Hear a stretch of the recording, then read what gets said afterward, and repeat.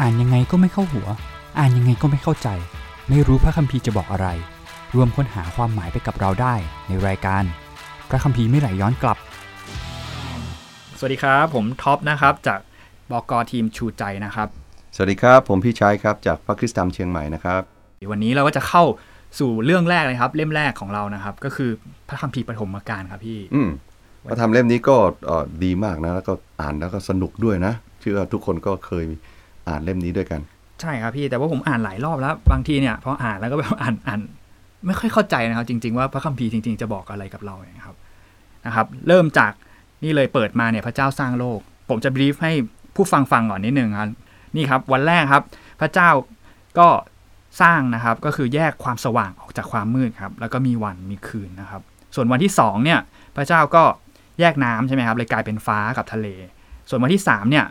พระเจ้าสร้างแผ่นดินแล้วก็มีต้นไม้ขึ้นมาครับส่วนวันที่4เนี่ยก็มีดวงดาวแต่ว่าพระเจ้าก็บอกสร้างดวงสว่างใช่ไหมครับแต่ตรงเนี้ยผมงงมากเลยนะพี่พอกลับไปอ่านแล้วอ้าววันแรกก็มีความสว่างนะทำไมวันนี้เพิ่งมีดวงสว่างมันคนละสว่างยังไงอะไรเงี้ยครับวันที่5เนี่ยมีนกครับแล้วก็มีนกแล้วก็มีสัตว์ทะเลครับส่วนวันที่6พระเจ้าก็สร้างสัตว์ครับสร้างสัตว์บกแล้วก็สร้างมนุษย์นะครับแล้ววันที่7พระเจ้าก็บอกว่าพักเป็นวันที่พักผ่อนนะครับทุกอย่างพระเจ้าก็บอกดีหมดเลยอะไรประมาณนี้นี่ผมก็อ่านเนี่ยปฐมกาลจบละเนี่ยหลายรอบแล้วครับมันมีเนื้อหาอะไรมันมีความหมายอะไรมากกว่านี้ไหมครับจริงๆถ้าจะเข้าใจพระธรรมปฐมกาลเราต้องเข้าใจสถานการณ์ในสมัยนั้นนะเนาะว่าปฐมกาลมันไม่ได้เขียนขึ้นในสุญญากาศแต่มันเขียนขึ้นในท่ามกลางความพยายามที่จะรู้ว่าตัวเองมาจากไหนโลกของเรามาอย่างไงแล้วพระธรรมปฐมกาลก็เขียนขึ้นโดยที่ตอบในสิ่งที่คนในสมัยนั้นไม่เคยมีคำตอบมาก่อน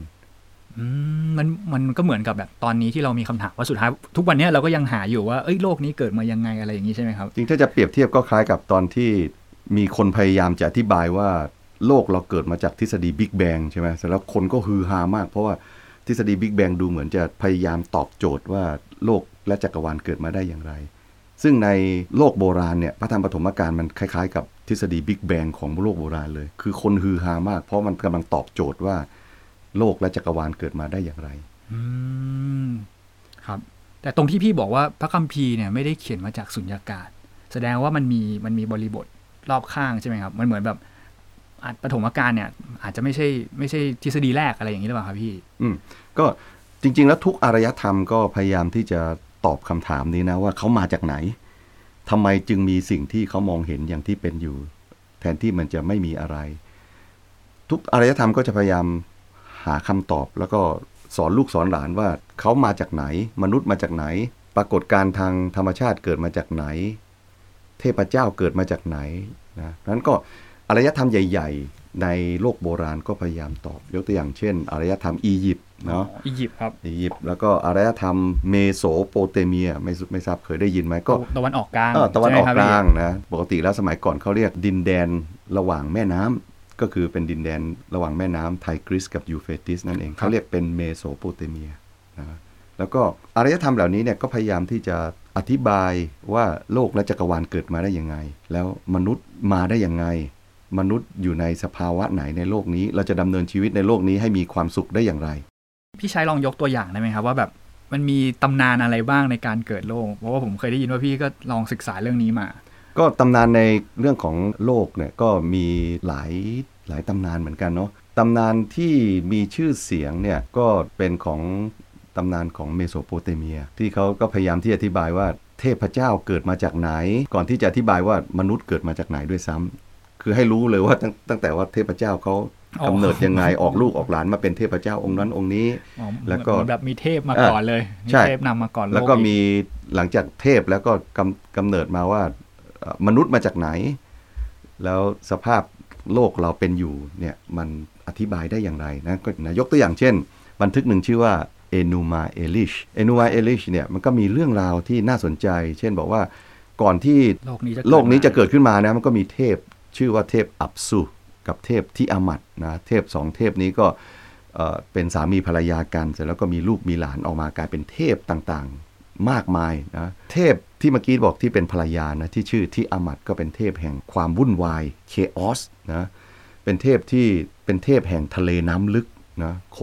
คนสมัยก่อนจะกลัวน้ำลึกเพราะน้ำนี่มันคาดเดาไม่ได้มันควบคุมไม่ได้ใช่ไหม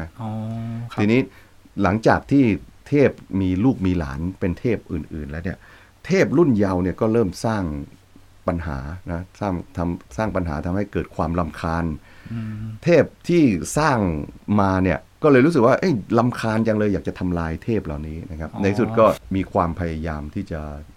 ทำลายเทพรุ่น2รุ่น3รุ่น4พวกนี้นะความวุ่นวายมันความวุ่นวายนะก็เลยอยากจะทำลายนะในที่สุดก็เลยมีเทพองค์หนึ่งซึ่งเป็นเทพรุ่นลูกรุ่นหลานเนี่ยนะชื่อเทพมาดุกเนี่ยนะไม่ใช่ปลาดุกเนี่ยนะเทพมาดุกเนี่ยเป็นเทพแห่งพายุนะเพราะฉะนั้นเทพมาดุกก็ชอบสร้างพายุแล้วก็สร้างสายฟ้าฟาดอะไรตุ่มๆมันก็ทำให้เทพที่อามัดซึ่งเป็นเทพแห่งเป็นเทพแห่งรุ่นแรกเนี่ยเนาะก็รู้สึกรำคาญเพราะว่าตัวเขาเองเนี่ยเป็นตัวที่ครอบคลุมสถานที่ทั้งหมดตัวของเทพที่อามัดเนี่ยเนาะเป็นเหมือนกับตัวเขาเป็นพื้นที่ทั้งหมดเป็นพื้นที่แล้วก็เพราะว่าเท่าที่ฟังมาเนี่ยคือยังไม่มีโลกเลยยังไม่มีโลกเป็นแค่พื้นที่กว้างนะแล้วก็เทพทั้งหลายก็ต่างอาศัยอยู่ในร่างของเทพที่อามัดเทพธิดาที่อามัดเนี่ยเนาะเสร็จแล้วมาดุกเนี่ยก็ชอบสร้างลมพายุก็เลยทำให้ที่อามัดก็รู้สึกรำคาญนะแล้วก็ในสุดก็เลยรวบรวมตั้งเป็นแผนที่จะทำลายเทพรุ่นเยาว์นะเทพเหล่านี้ก็เลยกลัวมากแล้วไม่มีใครจะไปต่อสู้กับเทพที่อามัดได้เพราะว่าเขาใหญ่มากใหญ่มากนะมีพลังมากจนกระทั่งเทพมาดุกคนนี้ก็บอกว่าเอางี้ถ้าเกิดว่าเจ้าทั้งหลายให้ข้าเป็นใหญ่สูงสุดเนี่ยนะข้าจะออกไปสู้แทนนะในสุดเขาก็ยอมบอกว่าถ้าเขาชนะเขาจะได้เป็นเทพสูงสุดเหนือเทพทั้งปวงในที่สุดเทพมาดุกเนี่ยเนาะก็เลยไปชนะเทพที่อามัดทำสงครามกั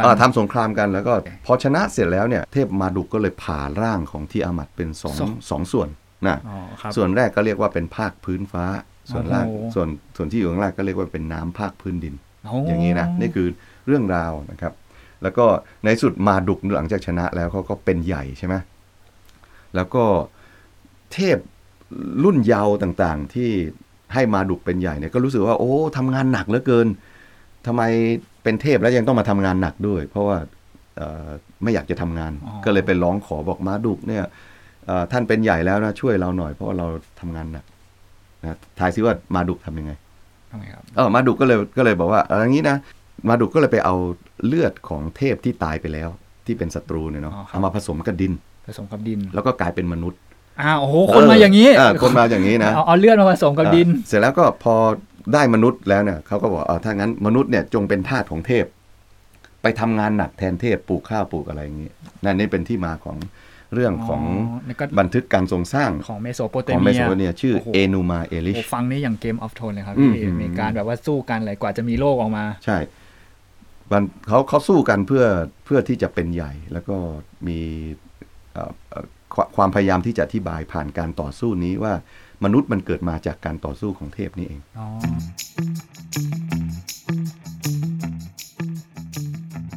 อย่างที่เมื่อกี้นี้เราเปิดว่าปฐมกาลมันไม่ได้เขียนขึ้นในสุญญากาศเนาะมันกำลังเขียนขึ้นเพื่อท้าทายแนวคิดของโลกโบราณเชื่อว่าเทพสูงสุดไม่มีแต่เทพที่พยายามต่อสู้กันเพื่อที่จะได้อำนาจสูงสุดคือเข้าที่ฟังแล้วจับประเด็นได้นี่คือเหมือนคือมนุษย์เนี่ยกับเทพคือโลกเทพกับโลกมนุษย์เนี่ยมันเหมือนคนละส่วนกันคือโลกเทพนี่เราไปแตะต้องไม่ได้เลยครับเขาจะทำอะไรจะสู้อะไรกันใช่ไหมครับมนุษย์นี่เหมือนแบบรับเคราะห์มาใช่มนุษย์จริงๆแล้วถูกอธิบายในบันทึกของเมโสโปเตเมียว่าเราเป็นมีเนียลนะมีเนียลคล้ายๆกับมีเนียนนะเคยดูการ์ตูนมีเนียนเนี่ยครับไอ้มีเนียนตัวเหลืองๆเนี่ยพูดไม่รู้เรื่องเลยจริงๆแล้วมีเนียนเนี่ยมันสะท้อนบันทึกของโลกโบราณด้วยว่ามนุษย์ถูกสร้างมาให้เป็นมีเนียลก็คือเป็นทาสของเทพเพราะฉะนั้นในการ์ตูนมีเนียนเนี่ยเราจะเห็นว่ามีเนียนมันจะไปเดินทางหาผู้นำที่แข็งแรงที่สุดถ้าผู้นำตายมันก็จะเปลี่ยนผู้นำไปเรื่อยๆจนกว่าจะเจอผู้นำที่แข็งแรงที่สุดเป็นใหญ่ที่สุดแล้วก็ไปเป็นทาสเขาแล้วไปเป็นทาสเขาและเรายอมแล้วใช้ทุกอย่างใช่อันนี้มันเป็นคอนเซปต์มันเป็นอย่างนี้แหละครับพี่คอนเซปต์มาจากบันทึกของโลกโบราณนี่เองมันยังมาจนถึงทุกวันนี้ใช่เพราะฉะนั้น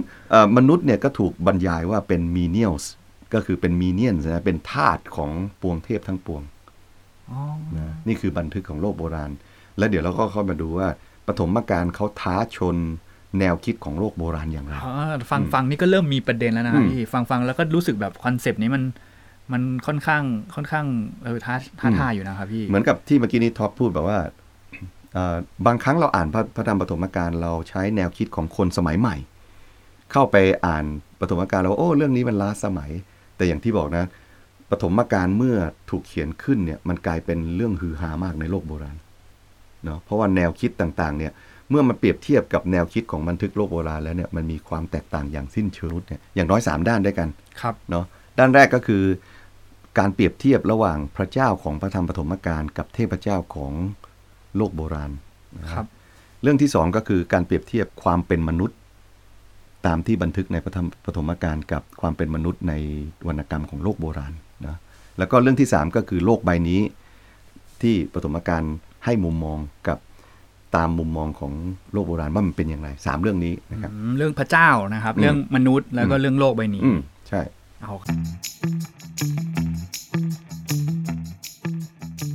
แรกเนาะเรื่องพระเจ้าเนี่ยเนาะเมื่อเราอ่านปฐมกาลบทที่1เราจะเจอว่ามันมีการย้ำประเด็นระยะนะว่าหลังจากที่พระเจ้าสร้างแล้วพระเจ้าก็จะประเมินบอกว่าดีพอจบวันก็สร้างใหม่เนาะเราพอสร้างเสร็จก็จะบอกว่าดีสร้างใหม่แล้วก็พอจบวันก็บอกว่าดีพอซ้ำไปซ้ำมาเนี่ยคนอ่านก็เริ่มถูกนำเข้าสู่เนื้อหาว่าการทรงสร้างของพระเจ้ามันดีนะทีนี้ทำไมจะต้องมาย้ำว่ามันดีเพราะว่าการบอกว่าดีมันกำลังสะท้อนถึงลักษณะของคนสร้างนะยกตัวอย่างเช่นเวลาเราไปดูภาพเขียนสวยๆเนี่ยเนาะภาพวาดสวยๆเนี่ยเนาะเวลาเราเห็นภาพวาดสวยๆเราคงไม่คิดถึงแค่ภาพนะถ้าสมมุติท็อปไปเจอเป็นยืนดูภาพอะไรโมนาลิซาเนาะท็อปจะคิดยังไงนอกจากว่าภาพนี้มันสวยแฮะครับผมก็ต้องคิดว่าโอ้ตอนนั้นคนเขียนเขาเห็นอะไรใช่ไหมครับหรือว่าคนที่เป็นแบบเนี่ยเขามองเห็นอะไรอยู่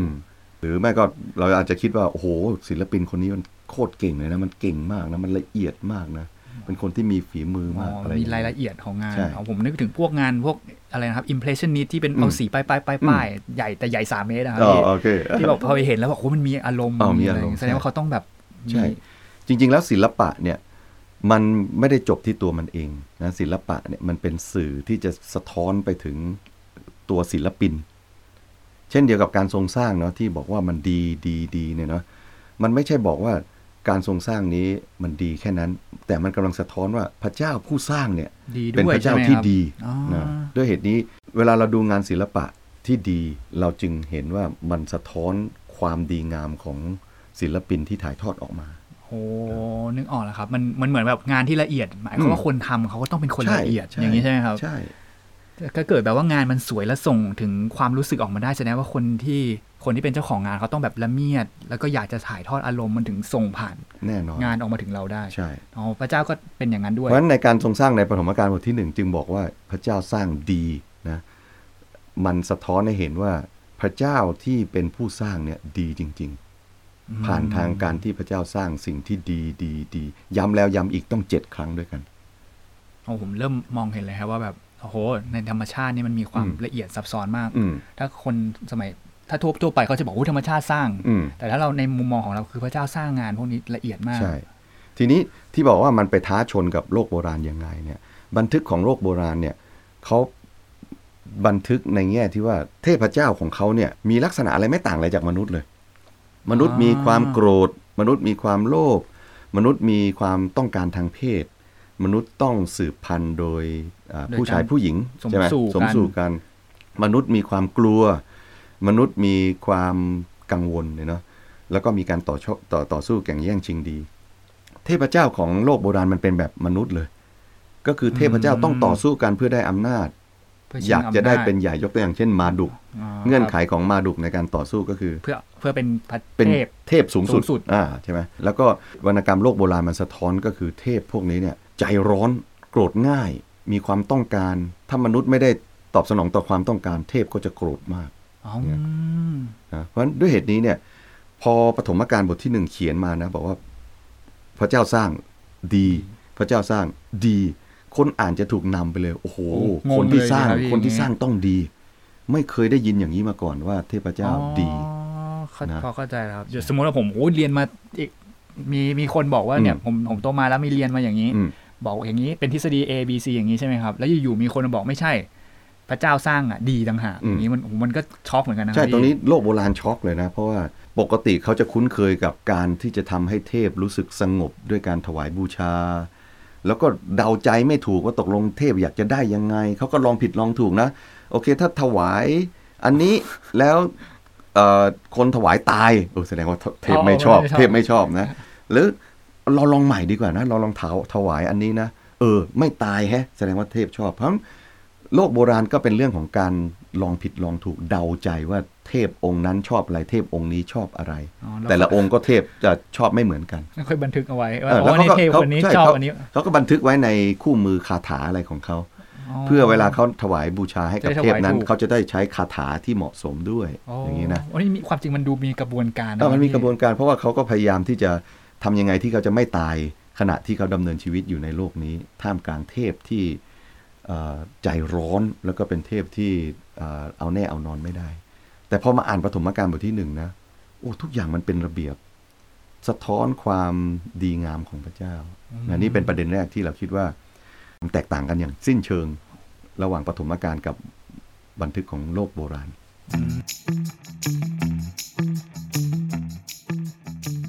มาดูข้อที่2กันนะครับประเด็นที่2ก็เป็นเรื่องของความแตกต่างระหว่างมุมมองทัศนคติเกี่ยวข้องกับความเป็นมนุษย์เนาะในการทรงสร้างในปฐมกาลเนี่ยก็บันทึกบอกว่าพระเจ้าสร้างจากสิ่งที่ใหญ่ๆก่อนนะแบบไม่เจาะจงใหญ่ๆเช่นสร้างภาคพื้นฟ้าภาคพื้นน้ำแล้วหลังจากนั้นพระเจ้าค่อยๆซอยย่อยเน้นความเจาะจงมากขึ้นจากพื้นน้ำก็มีการแยกระหว่างทะเลกับแผ่นดินและภายในแผ่นดินก็มีสิ่งทรงสร้างที่สำคัญที่สุดก็คือมนุษย์ใช่นั้นพอเราอ่านแบบเรียงมาเรื่อยๆเนี่ยเนาะเราจะเห็นว่าโอ้โหปฐมกาลบทที่1มันบันทึกเรื่องของการสร้างจากสิ่งที่เจาะจงน้อยกว่าแคบเข้ามาจนถึงจุดที่สำคัญสูงสุดก็คือการทรงสร้างมนุษย์มันพอเราอ่านแบบนี้เนี่ยเรารู้เลยว่าผู้เขียนปฐมกาลเนี่ยต้องการจะบันทึกว่ามนุษย์เป็นสิ่งสุดยอดของการทรงสร้างของพระเจ้าเหมือนแบบไล่ค่อยๆนำภาพจากภาพใหญ่ๆแล้วค่อยโฟกัสค่อยๆซูมอินเข้ามาแสดงว่าเป้าหมายของตอนนี้กำลังจะพูดถึงมนุษย์ใช่แต่สังเกตนะว่าการสร้างจักรวาลนะไม่ได้เน้นอะไรมากเลยแค่บอกว่าพระเจ้าสร้างอย่างนี้นะแต่สิ่งที่เน้นมากที่สุดก็คือการทรงสร้างมนุษย์ไอการทรงสร้างที่มันละเอียดนี่มันพูดถึงลักษณะด้วยป่ะเพราะว่าผมตอนอ่าน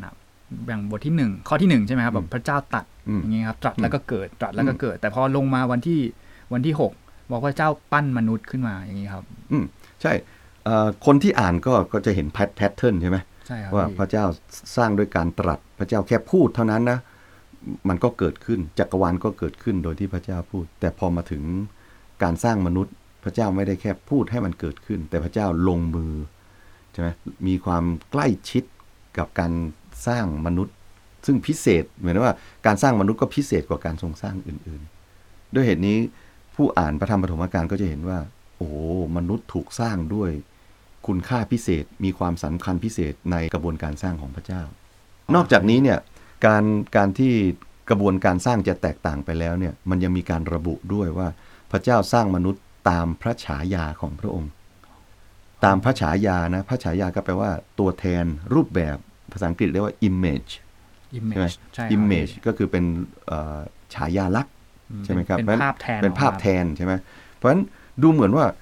ในปฐมกาลก็จะบันทึกมนุษย์ที่ถูกสร้างมานะด้วยคุณค่าที่สูงส่งมาก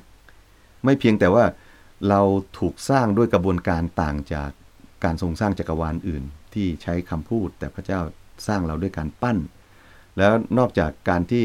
พระเจ้าสร้างสิ่งต่างๆแบบที่ไม่ได้ระบุว่าเป็นยังไงกับการสร้างมนุษย์ที่ระบุว่าเป็นตามพระฉายาลักษณ์ของพระเจ้าด้วยเหตุนี้เนี่ยภาพคุณค่าความเป็นมนุษย์ในปฐมกาลบทที่1มันจึงสูงส่งอย่างเปรียบไม่ได้กับของวรรณกรรมของโลกอย่างที่เมื่อกี้พี่บอกใช่ไหมครับว่าในตำนานโลกโบราณเอนูมาเอลิชจำได้ไหมเอาอะไรนะครับเอาเลือดศัตรูไปผสมกับดินแล้วปั้นมาใช่จำได้ไหม ถ้ามนุษย์เป็นเพียงแค่เศษเลือดของศัตรูด้วยใช่ไหมครับแล้วศัตรูตัวนี้ก็เป็นแบบเขาเรียกอะไรนะเป็นศัตรูที่แพ้อย่างเงี้ยครับเป็นสัตว์ประหลาดอย่างเงี้ยนะเป็นอสูรกายเป็นอสูรกายเขาศัตรูนี่เป็นอสูรกายที่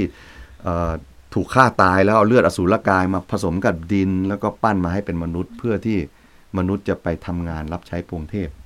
นะถ้าอย่างนั้นเนี่ยมนุษย์คงไม่ได้มีค่าอะไรเพราะว่าถูกสร้างมาให้เป็นมีเนียลใช่ไหมเป็นธาตุมันฟังเหมือนแบบว่าเอาสิ่งที่แบบโอ้โหไม่ได้สร้างจากอิมเมจของตัวเทพเองไม่ได้ก๊อปปี้มาแต่ว่าอันเนี้ยเป็นแบบเอาของที่แบบไม่ตั้งใจเอาดินเอาเลือดศัตรูมันดูเป็นอะไรที่มันเป็นฝั่งตรงข้ามเป็นอะไรที่แบบเป็นเศษทั้งนั้นเลยครับเศษนะไม่มีคุณค่าแล้วก็มาประกอบกันแล้วเขาเอามาทำเป็นงานเป็นธาตุด้วยแล้วมาเป็นธาตุด้วยนะเพราะฉะนั้นในโลกโบราณเนี่ยมนุษย์อยู่กันแบบกลัวนะเพราะไม่รู้ว่าเทพต้องการอะไรเนาะแล้วก็เขาคงจะอยู่เพื่อที่จะหาความปลอดภัยโดยการพยายามเอาใจเทพให้เทพนั้นไม่โกรธไม่ทำลายเขาแต่พอมาอ่านในพระธรรมปฐมกาลเนาะมนุษย์ถูกสร้างแบบมีเป้าหมายมีคุณค่าเพราะเป็นถึงพระฉายาลักษณ์ของพระเจ้าผมจำได้ครับตอนเมื่อกี้พี่บอกว่าในตำนานโลกโบราณเนี่ยพระเจ้าเทพพวกนี้สร้างมนุษย์ให้ไปเป็นทาสทำงานแทนใช่ไหมครับแต่ว่าในปฐมกาลผมอ่านเนี่ยพระเจ้าบอกว่าพอพระเจ้าสร้างมนุษย์เสร็จแล้วบอกว่าให้ครอบครองให้ดูแลใช่เพราะว่าคำว่าครอบครองเนี่ยเนาะปกติแล้วใครที่จะเป็นคนครอบครองปกติคนที่ครอบครองเป็นเจ้านายก็ต้องเป็นกษัตริย์ถูกไหมกษัตริย์เลยเป็นเจ้านายเป็นกษัตริย์นี่ภาพนี้กำลังบอกว่าสร้างมนุษย์ขึ้นมาเป็นกษัตริย์ดูสิว่าปฐมกาลกับโลกโบราณมันท้าชนกันยังไงขณะที่มนุษย์ในโลกโบราณถูกสร้างมาเป็นทาสถูกสร้างมาจากเลือดของอสูรกายเมื่อปฐมกาลบันทึกกำลังจะบอกว่าไม่ใช่นะพระเจ้าสร้างอย่างมีวัตถุประสงค์อย่างเป็นสิ่งสุดยอดแล้วก็สร้างอย่างมีวัตถุประสงค์ก็คือพระองค์ให้เป็นเสมือนกับเป็นกษัตริย์ของโลกนี้ให้ครอบครองนะอ๋อครับพี่โอ้งี้นี่แค่2ประเด็นนะครับเพราะว่าอย่างประเด็นแรกนี่ก็คือแบบว่าแค่ประเด็นแรกก็บอกว่าลักษณะของเทพก็ต่างกันแล้วใช่ไหมครับเทพกับพระเจ้าต่างกันแล้วลักษณะการสร้างของมนุษย์ก็ต่างกันด้วยโอ้โหแล้วอย่างแล้วมันอย่างนี้มีความหมายไหมครับพี่ตรงที่ประมาณแบบว่าวันที่7พระเจ้าก็เลยเหนื่อยพักผ่อนอะไรอย่างเงี้ยครับใช่พอมาอ่านมาถึงตรงนี้นะโอ้พระเจ้าสร้างไป6วันแล้วถ้าจะเหนื่อยนะนั่นผมคิดมาตั้งแต่เด็กเลยครับว่าพระเจ้าเหนื่อยพักสักแป๊บนึงอะไรอย่างเงี้ยใช่ไหมครับพี่ก็จริงๆถ้าเราสังเกตเนี่ยปฐมกาลก็ดักคอเราไว้ตั้งแต่ตอนแรกๆแล้วว่าตอนที่พระเจ้าสร้างด้วยอะไรนะการพูดใช่ไหมใช่ครับเพราะฉะนั้นมันกำลังแสดงถึงฤทธานุภาพสูงสุดของพระเจ้าว่าพระเจ้าสร้างโดยไม่ต้องเหนื่อยไม่ต้องซึ่งต่างจากโลกโบราณที่การสร้างนั้นมันมาจากการต่อสู้ใช่ไหมนั้นต้องต่อสู้แพ้บ้างชนะบ้างแต่ถ้าชนะก็จะได้เป็นใหญ่มีสิทธิอำนาจแต่พระเจ้าเป็นพระเจ้าที่เที่ยงแท้สูงสุดพระองค์จึงไม่ต้องไปต่อสู้กับปวงเทพเพื่อที่จะได้มาซึ่งการทรงสร้างพระเจ้าก็เลยสร้างด้วยการตรัสด้วยเหตุนี้พระองค์จึงไม่จำเป็นจะต้องเหนื่อยแต่ที่พระคัมภีร์บันทึกบอกว่าพระเจ้าพักในวันที่7ไม่ได้หมายถึงว่าพระเจ้าพักเหนื่อยแต่พระเจ้ากำลังสร้างให้เป็นแบบแผนของมนุษย์ว่าในรอบสัปดาห์นะมนุษย์ควรจะมีวันหนึ่งที่มนุษย์ควรจะหยุดแล้วก็ใคร่ครวญว่าเรามาจากไหนเราไม่ได้เกิดเองเราไม่ได้เกิดแบบไม่มีวัตถุประสงค์เราไม่ได้เกิดมาเป็นทาสทั้งในทางตรงข้ามเราเกิดมาแบบมีวัตถุประสงค์แล้วก็เรามีคุณค่าในสายพระเนตรของพระเจ้าด้วยเหตุนี้เราน่าจะมีโอกาสได้กลับมาทบทวนว่าเรามาจากไหนคุณค่าของเราคืออะไรเหมือนกับให้เห็นว่านอกจากจะเห็นคุณค่าของมนุษย์ในการสร้างแล้ว6วันใช่ไหมครับแล้ววันที่7เหมือนกับกำลังจะบอกว่าให้เรามาดูเรื่องแล้วความสัมพันธ์ระหว่างเรากับพระเจ้าใช่ไหมครับพี่ใช่ซึ่งถ้าอันนี้ก็เป็นการท้าชนในบันทึกโลกโบราณเหมือนกันนะในโลกโบราณเนี่ยคือโลกสมัยก่อนเนี่ยเขาก็สังเกตการเดินทางของพระจันทร์นะแล้วเขาก็สรุปมาได้ว่ารอบของดวงจันทร์เนี่ยก็คือ1เดือนเนี่ยเนาะมันสามารถแบ่งได้เป็นเลขฐาน7 4รอบด้วยเหตุนี้เนี่ยโลกโบราณก็จับทางได้แล้วว่าวงโคจรของดวงจันทร์นะใน1เดือนเนี่ยมันจะมีของวัน 4 ชุดด้วยกัน7 วันก็ที่มาของ7 วันคืออย่างนี้ที่เป็นที่มาของปฏิทินทุกวันเนี่ยที่เราอยู่กัน7 วันอย่างนี้ใช่ไหมครับผมก็สงสัยตั้งนานว่าใครเป็นคนตั้งใช่เพราะคนโลกโบราณเขาสำรวจแล้วนั้นสัปดาห์นึงก็จะมี7 วันนะเสร็จแล้วเนี่ยมันเลขฐาน7เนี่ยไปกลายเป็นเลขที่สำคัญที่สุดในโลกโบราณเพราะว่าสัปดาห์นึงมี7 วันแล้วก็ทุก7 วันมันจะกลับมาอีกทีนี้ในโลกโบราณมันดันมีบันทึกอย่างนี้ว่าพอถึงวันที่7เนี่ยเทพเจ้าก็จะโกรธเกรี้ยวนะบ้าคลั่งแล้วก็ต้องการให้มนุษย์เนี่ยทำอะไรบางอย่างมนุษย์ก็เลยต้องหาวิธีที่จะสงบอารมณ์ของเทพนะก็เลยต้องถวายทีนี้ถวายอะไรเทพไม่บอกไอ้ที่พี่บอกเมื่อกี้แบบสุ่มดูใช่ลองสุ่มดูนะแล้วคือถ้าเทพบอกว่าอยากได้อะไรทำไงก็เขาก็ยังง่ายขึ้นแต่ว่าเทพในโลกโบราณก็ไม่ได้บอกว่าอยากได้อะไรก็ลองดูลองผิดลองถูกนะในที่สุดแล้วในทุกวันที่7เนี่ยก็จะเป็นวันที่คนกลัวมากทุกวันที่7จะเป็นวันที่มนุษย์จะพยายามทำให้เทพสงบเพราะเดาไม่ได้เลยเพราะเดาไม่ได้ก็หาวิธีคือตัวมนุษย์ก็ไม่สงบเพราะว่าจะต้องหาวิธีว่าจะทำยังไงที่เทพจะลดโทสะลงถ้าโทสะของเทพก็คือเหมือนแบบมีพายุมีฟ้าผ่ามีอะไรควบคุมไม่ได้ใช่ควบคุมไม่ได้น้ำท่วมอะไรอย่างนี้มนุษย์ก็เลยกลัวเนาะแต่มันตรงกันข้ามกับบันทึกของปฐมกาลเพราะว่าอะไรรู้ไหมวันที่7พระคัมภีร์บอกว่าเป็นวันที่พระเจ้าพักโอ้โหนี่ไอเดียนี่คือสู้กันเลยนะครับพี่อย่างนี้ขาวกับดำเลยนะจากวันที่เทพเจ้าบันดาลโทสะกลายเป็นวันที่7ที่พระเจ้าทรงพักนะจากวันที่มนุษย์เต็มไปด้วยความกลัววุ่นวายนะกลายเป็นวันที่มนุษย์ได้พักสงบว่าเขามาจากพระเจ้านี่โอ้โหนี่มันชนกันเลยชนเลยนะสมัยนั้นนะโอ้โหแล้วมันมีประเด็นอีกประเด็นนึงนะครับพี่เคยพูดถึงผมเคยถามพี่บอกว่าเฮ้ยเนี่ยมันแล้วสมัยก่อนพระเจ้าสู้กับอะไรหรือเปล่าครับเหมือนเมื่อกี้แบบเทพสู้กัน2ฝั่งเนี่ยครับในพระคัมภีร์กำลังจะพูดว่าพระเจ้าต้องสู้กับมารอะไรอย่างนี้มั้งครับเพื่อเกิดโลกอะไรอย่างเงี้ยเพื่อสร้างโลกในพระคัมภีร์ไม่มีการบันทึกเรื่องของการที่พระเจ้าต้องต่อสู้กับอะไรนะเพราะว่าพระคัมภีร์เนี่ยสอนเรื่องเทพเจ้าสูงสุดองค์เดียวหรือจะพูดว่าพระเจ้าสูงสุดองค์เดียวก็คือพระเจ้าในพระคัมภีร์เพราะฉะนั้นพระองค์จึงไม่จำเป็นจะต้องไปต่อสู้กับใครแล้วก็ไม่มีคู่ต่อกรที่พระองค์จะต้องมาต่อสู้ด้วยแม้กระทั่งบางคนเข้าใจผิดคิดว่าซาตานเป็นคู่ต่อกรของพระเจ้าแต่จริงแล้วซาตานก็พยายามขัดขวางพระเจ้าด้วยการกบฏแต่ว่าซาตานก็ยังไม่ใช่คู่ต่อกรของพระเจ้าพระเจ้าเป็นพระเจ้าสูงสุด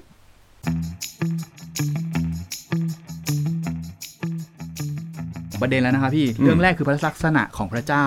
เรื่องที่2คือมนุษย์นี่คอนเซปต์มันพาชนกันมากๆเลยนะครับมาข้อที่3เมื่อกี้พี่พูดถึงว่าโลกใช่ไหมครับประเด็นที่3ก็คือเป็นประเด็นเรื่องของแนวคิดเกี่ยวกับโลกใบนี้เนี่ยเนาะ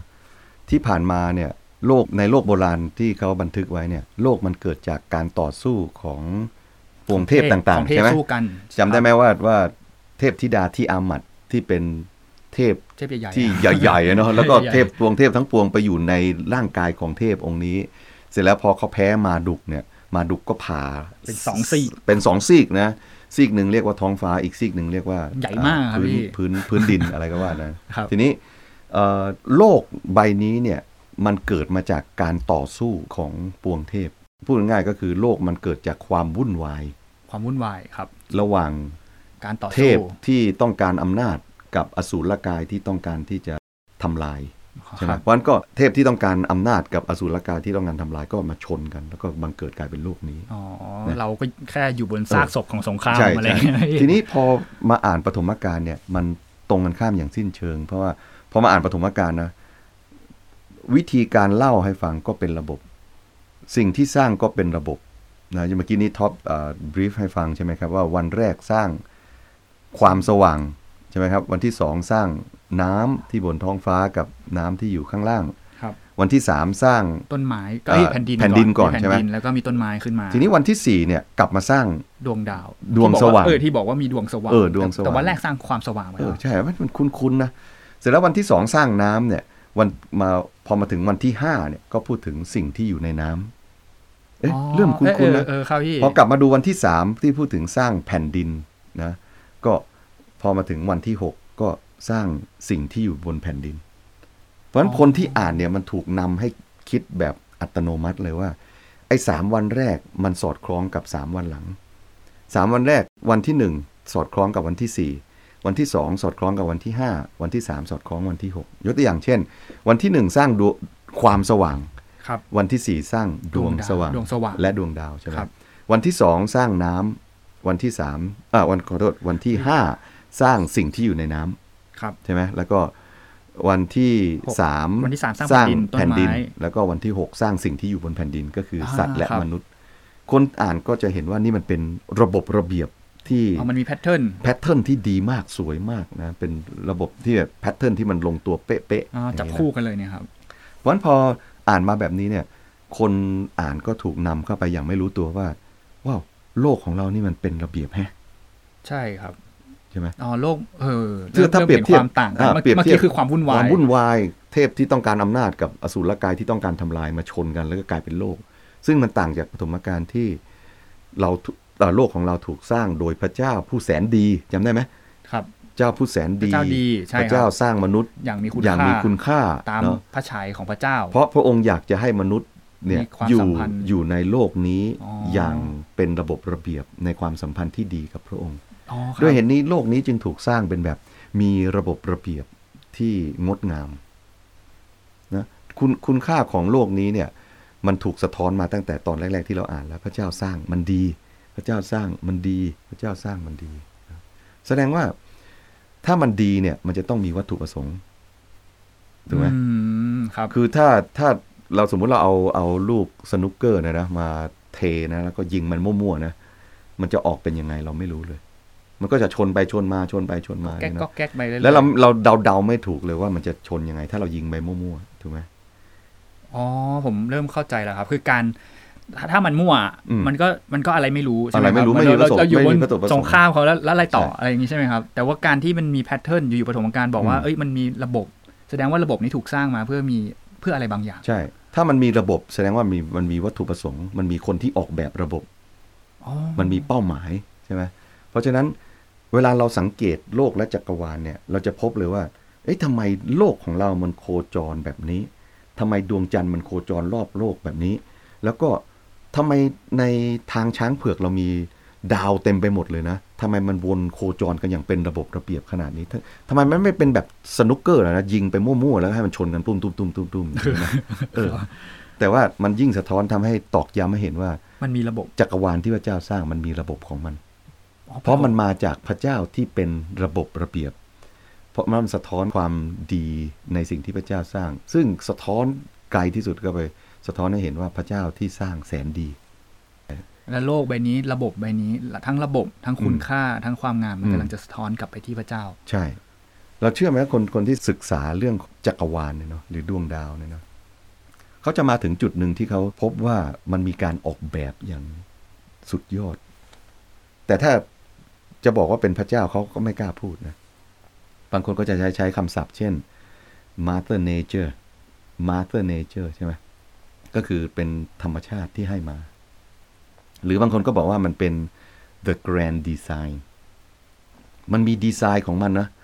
แต่ไม่ยอมบอกว่าใครเป็น the grand design นะในปฐมกาลบอกชัดเลยตั้งแต่คำแรกเลยนะคนที่ดีไซน์แบบ grand ขนาดนี้นะคือพระเจ้าเองไม่ต้องพิสูจน์ว่าพระเจ้ามีจริงหรือไม่ปฐมกาลประกาศเลยว่าพระเจ้าองค์นี้แหละสูงสุดแสนดีแล้วก็สร้างทุกสิ่งอย่างเป็นระบบระเบียบเพราะฉะนั้นโลกของเราเนี่ยมันจึงมีมุมมองจากพระธรรมปฐมกาลว่าโลกเราดีท็อปคิดว่าโลกเราดีไหมถ้าพูดถึงแบบว่ารายละเอียดผมก็ดีนะครับเนี่ยพี่ชอบไปนอนบนดอยนะดอยอินทนนท์เนี่ยนะโอ้โหพอไปนอนบนดอยทีไรมีความสุขทุกทีทำไมครับเพราะมันรู้สึกว่าโอ้โหเราอยู่ท่ามกลางธรรมชาติที่มันสวยงามงดงามได้เห็นอะไรที่มันจันโลงใจอย่างเงี้ยเนาะรู้สึกแบบดีมากผมก็เป็นครับพี่ผมชอบไปเที่ยวทะเลแล้วเวลาเห็นทะเลกว้างๆผมจะรู้สึกว่าโอ๊ยตัวผมเล็กนิดเดียวเลยโลกนี้ใหญ่มากใช่พี่เป็นนักวาดใช่ไหมพี่เคยไปวาดรูปทะเลแล้วก็กะว่าโอ้วันนี้จะต้องตื่น 5:30 นเดี๋ยวจะวาดดวงอาทิตย์ขึ้นจากโผล่จากน้ำทะเลแล้วพี่ก็กางผ้าใบอะไรเตรียมร้อยบีบสีอะไรเรียบร้อยแล้วพอพระอาทิตย์มันเตรียมจะขึ้นขอบฟ้าเมื่อไหร่นะพี่ก็เตรียมลงสี พอพี่เริ่มก้มหน้าไปผสมสีนะพี่เงยขึ้นมานะช่วงเวลาประมาณ10 วินาทีนะสีเปลี่ยนนะพี่ก็อ้าวสีเปลี่ยนแล้วนี่หว่าเมื่อกี้นี่มันยังออกสีม่วงทึมๆตอนนี้มันเริ่มออกมีสีส้มๆพี่ก็ผสมใหม่ผสมใหม่กำลังจะไปแต้มที่บนผ้าใบอ้าวเฮ้ยเปลี่ยนสีอีกแล้วสรุปแล้ววันนั้นเนี่ยด้วยความสัตย์จริงนะพี่วาดรูปดวงอาทิตย์ขึ้นไม่สำเร็จแล้วพี่เริ่มรู้ว่าโอ้โหจักรวาลนี่มันงดงามยิ่งใหญ่สวยอย่างเงี้ยนะซึ่งปฐมกาลกำลังบอกอย่างนี้ว่าโลกของเรามันดีมากนี่มันไม่ได้แค่ท้าชนแนวคิดในโลกโบราณในบริบทรอบๆแต่กำลังจะเล็งถึงพระเจ้าด้วยใช่ไหมครับใช่เพราะฉะนั้นการที่โลกมันถูกสร้างอย่างเป็นระบบระเบียบเนี่ยเนาะมันกำลังสะท้อนว่าผู้สร้างเป็นระบบระเบียบถ้าคนสร้างที่เป็นระบบระเบียบเนี่ยให้มีจุดเริ่มต้นก็คือปฐมกาลบทที่1แสดงว่าเรื่องมันจะไม่จบอยู่แค่นี้ถ้ามันมีจุดเริ่มต้นมันจะต้องมีจุดสิ้นสุดด้วยเหตุนี้พระคัมภีร์จึงบันทึกเรื่องราวที่มันเป็นแกรนด์สตอรี่นะมันเป็นสตอรี่แบบแกรนด์มันเป็นเรื่องราวแบบอภิมหาว่าพระเจ้ากับโลกของเราเนี่ยมันมีจุดเริ่มต้นที่ปฐมกาลบทที่1แต่มันยังมีจุดที่สิ้นสุดด้วยซึ่งกำลังจะค่อยๆเปิดเผยต่อมาหลังจากปฐมกาลบทที่1ถ้าเราอ่านปฐมกาลไปเรื่อยๆนะจนครบพระคัมภีร์ทั้งเล่มเราจะพบว่านี่เป็นแกรนด์สตอรี่จริงๆโอ้โหพี่อันนี้คือเหมือนกับที่ฟังมาทั้งหมดเนี่ยนี่คือเปิดเรื่องนี่แค่เปิดเรื่องนะนี่ปฐมกาลบทที่1สร้างโลกเนี่ยคือเปิดเรื่องใช่คือเมื่อก่อนผมอ่านนี่คือแบบอะไรเนี่ยพระเจ้าสร้างโลกจบละอะไรอย่างงี้แต่นี่ความจริงแล้วทุกอย่างกำลังเล็งว่าเนี่ยแค่ฉากเปิดเลยอ๋อจริงๆแล้วอันนี้เป็นแค่น้ำจิ้มเฉยๆนะโอ้โหนี่แค่น้ำจิ้มเฉยๆใช่แสดงว่ามันมีเรื่องต่อจากนี้อีกใช่ไหมครับพี่มีเรื่องต่อจากนี้สนุกมากแล้วก็ตื่นเต้นมากแล้วก็พี่เชื่อว่าถ้าคนที่อ่านปฐมกาลด้วยใจจริงเนี่ยเนาะเขาจะได้รับประโยชน์มากมายในชีวิตส่วนตัวในด้านของคุณค่าความเป็นมนุษย์ในด้านของทัศนคติที่มีต่อโลกนี้จริงๆเรามองโลกนี้นะไม่อยากอยู่นะใช่ไหมครับถามว่าตอนที่พี่ก่อนที่จะมีลูกนะพี่ไม่อยากมีลูกนะอ๋อครับเพราะว่าพี่ไม่อยากให้ลูกเนี่ยต้องมาอยู่ในสภาพโลกที่มันชั่วร้ายขนาดนี้ในมุมมองของพี่นะครับปฐมกาลบอกว่านะไม่ใช่นะดั้งเดิมที่พระเจ้าสร้างนะดีเพราะว่าพระเจ้าแสนดีและพระเจ้าอยากจะให้มนุษย์เนี่ยได้ค้นพบคุณค่าที่ยิ่งใหญ่ในความสัมพันธ์กับพระองค์ด้วยเหตุนี้ปฐมกาลจึงเปิดเรื่องมาแบบสุดยอดเลยเป็นการท้าชนเรื่องกำเนิดโลกและจักรวาลของโลกโบราณแบบน็อกยกแรกเลยโอ้แต่นี่ไม่ใช่เรื่องที่แค่บอกกับคนโบราณใช่ไหมไม่ใช่แต่นี่กำลังจะบอกกับเราด้วยโอ้บอกกับเราแน่นอนนะว่าชีวิตของเราผูกพันกับพระเจ้าแบบไหนเพราะเมื่อกี้พี่พูดถึงเรื่องวัตถุประสงค์ที่พระเจ้าสร้างให้มีความสัมพันธ์กับมนุษย์ทุกวันนี้เนี่ยคนมากมายไม่รู้จักพระเจ้านะแล้วก็ไปรู้จักพระเจ้าแบบปลอมๆเช่นพระเจ้าเงินใช่ไหมพระเจ้าอำนาจพระเจ้าเพศนี่เนาะแต่นั้นไม่ใช่เป็นพระเจ้าจริงอ่ะมันเป็นเหมือนกับเทพเจ้าจอมปลอมที่เราคิดขึ้นมาเองเมื่อเทียบกับพระเจ้าในปฐมกาลเป็นพระเจ้าที่แสนดีแล้วก็เรื่องของมนุษย์นะทุกวันนี้เราพยายามที่จะปั้นตัวเองให้ดีต่อหน้าสังคมเน็ตเวิร์กถูกไหมแต่ว่าเพราะเราไม่รู้ว่าเรามีคุณค่าในตัวของเราปฐมกาลบอกว่าเรามีคุณค่าเพราะพระเจ้าสร้างเราตามพระฉายของพระองค์แล้วก็ในโลกของนี้เนี่ยหลายคนไม่อยากจะอยู่นะอยากจะไปแล้วไม่อยากจะอยู่ในโลกนี้แล้วเพราะเขาไม่เห็นว่าโลกนี้มีดีอะไรแต่ปฐมกาลกำลังจะนำกลับมานะบอกไม่ใช่นะความประสงค์ดั้งเดิมของพระเจ้าคือพระเจ้าสร้างโลกดีพระเจ้าสร้างมนุษย์อย่างมีคุณค่าเพราะพระเจ้าทรงเป็นพระเจ้าที่แสนดีนี่คือปฐมกาลบทที่1โอ้ปฐมกาลบทที่1ไม่ได้ท้าชนแนวคิดแค่คนโลกโบราณนะสิไม่แน่นอนนี่กำลังท้าชนแนวคิดโลกปัจจุบันด้วยแน่นอนเพราะว่าสมัยก่อนเขาก็แบบว่าอธิบายปรากฏการณ์นู้นนี้นั้นเป็นพระเจ้าแต่เมื่อกี้พี่บอกอ่ะเงินตอนนี้สำหรับคนปัจจุบันอ่ะไม่มีพระเจ้าแบบนั้นแต่เงินเป็นพระเจ้าความรู้เป็นพระเจ้าอะไรอย่างเงี้ยอำนาจเป็นพระเจ้าความบันเทิงแล้วเราก็มองว่าโลกนี้ไม่ดีเหมือนมันก็เหมือนบริบทตอนสมัยก่อนเลยใช่จริงๆไม่ต่างกันเลยนะถ้าเราอ่านปฐมกาลด้วยใจเป็นกลางนะเราจะพบว่าชีวิตในโลกนี้เรามีทางออก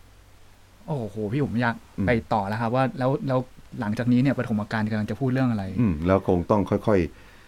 ๆคลี่มันออกทีละฉากทีละฉากทีละฉากโอ้โหนี่แค่ฉากเปิดนะครับพี่โอ้งั้นเดี๋ยวเราต้องมาติดตามกันต่อว่าตอนต่อไปจะเป็นยังไงใช่ไหมครับเดี๋ยวจะไล่ไปเรื่อยๆเลยว่าเฮ้ย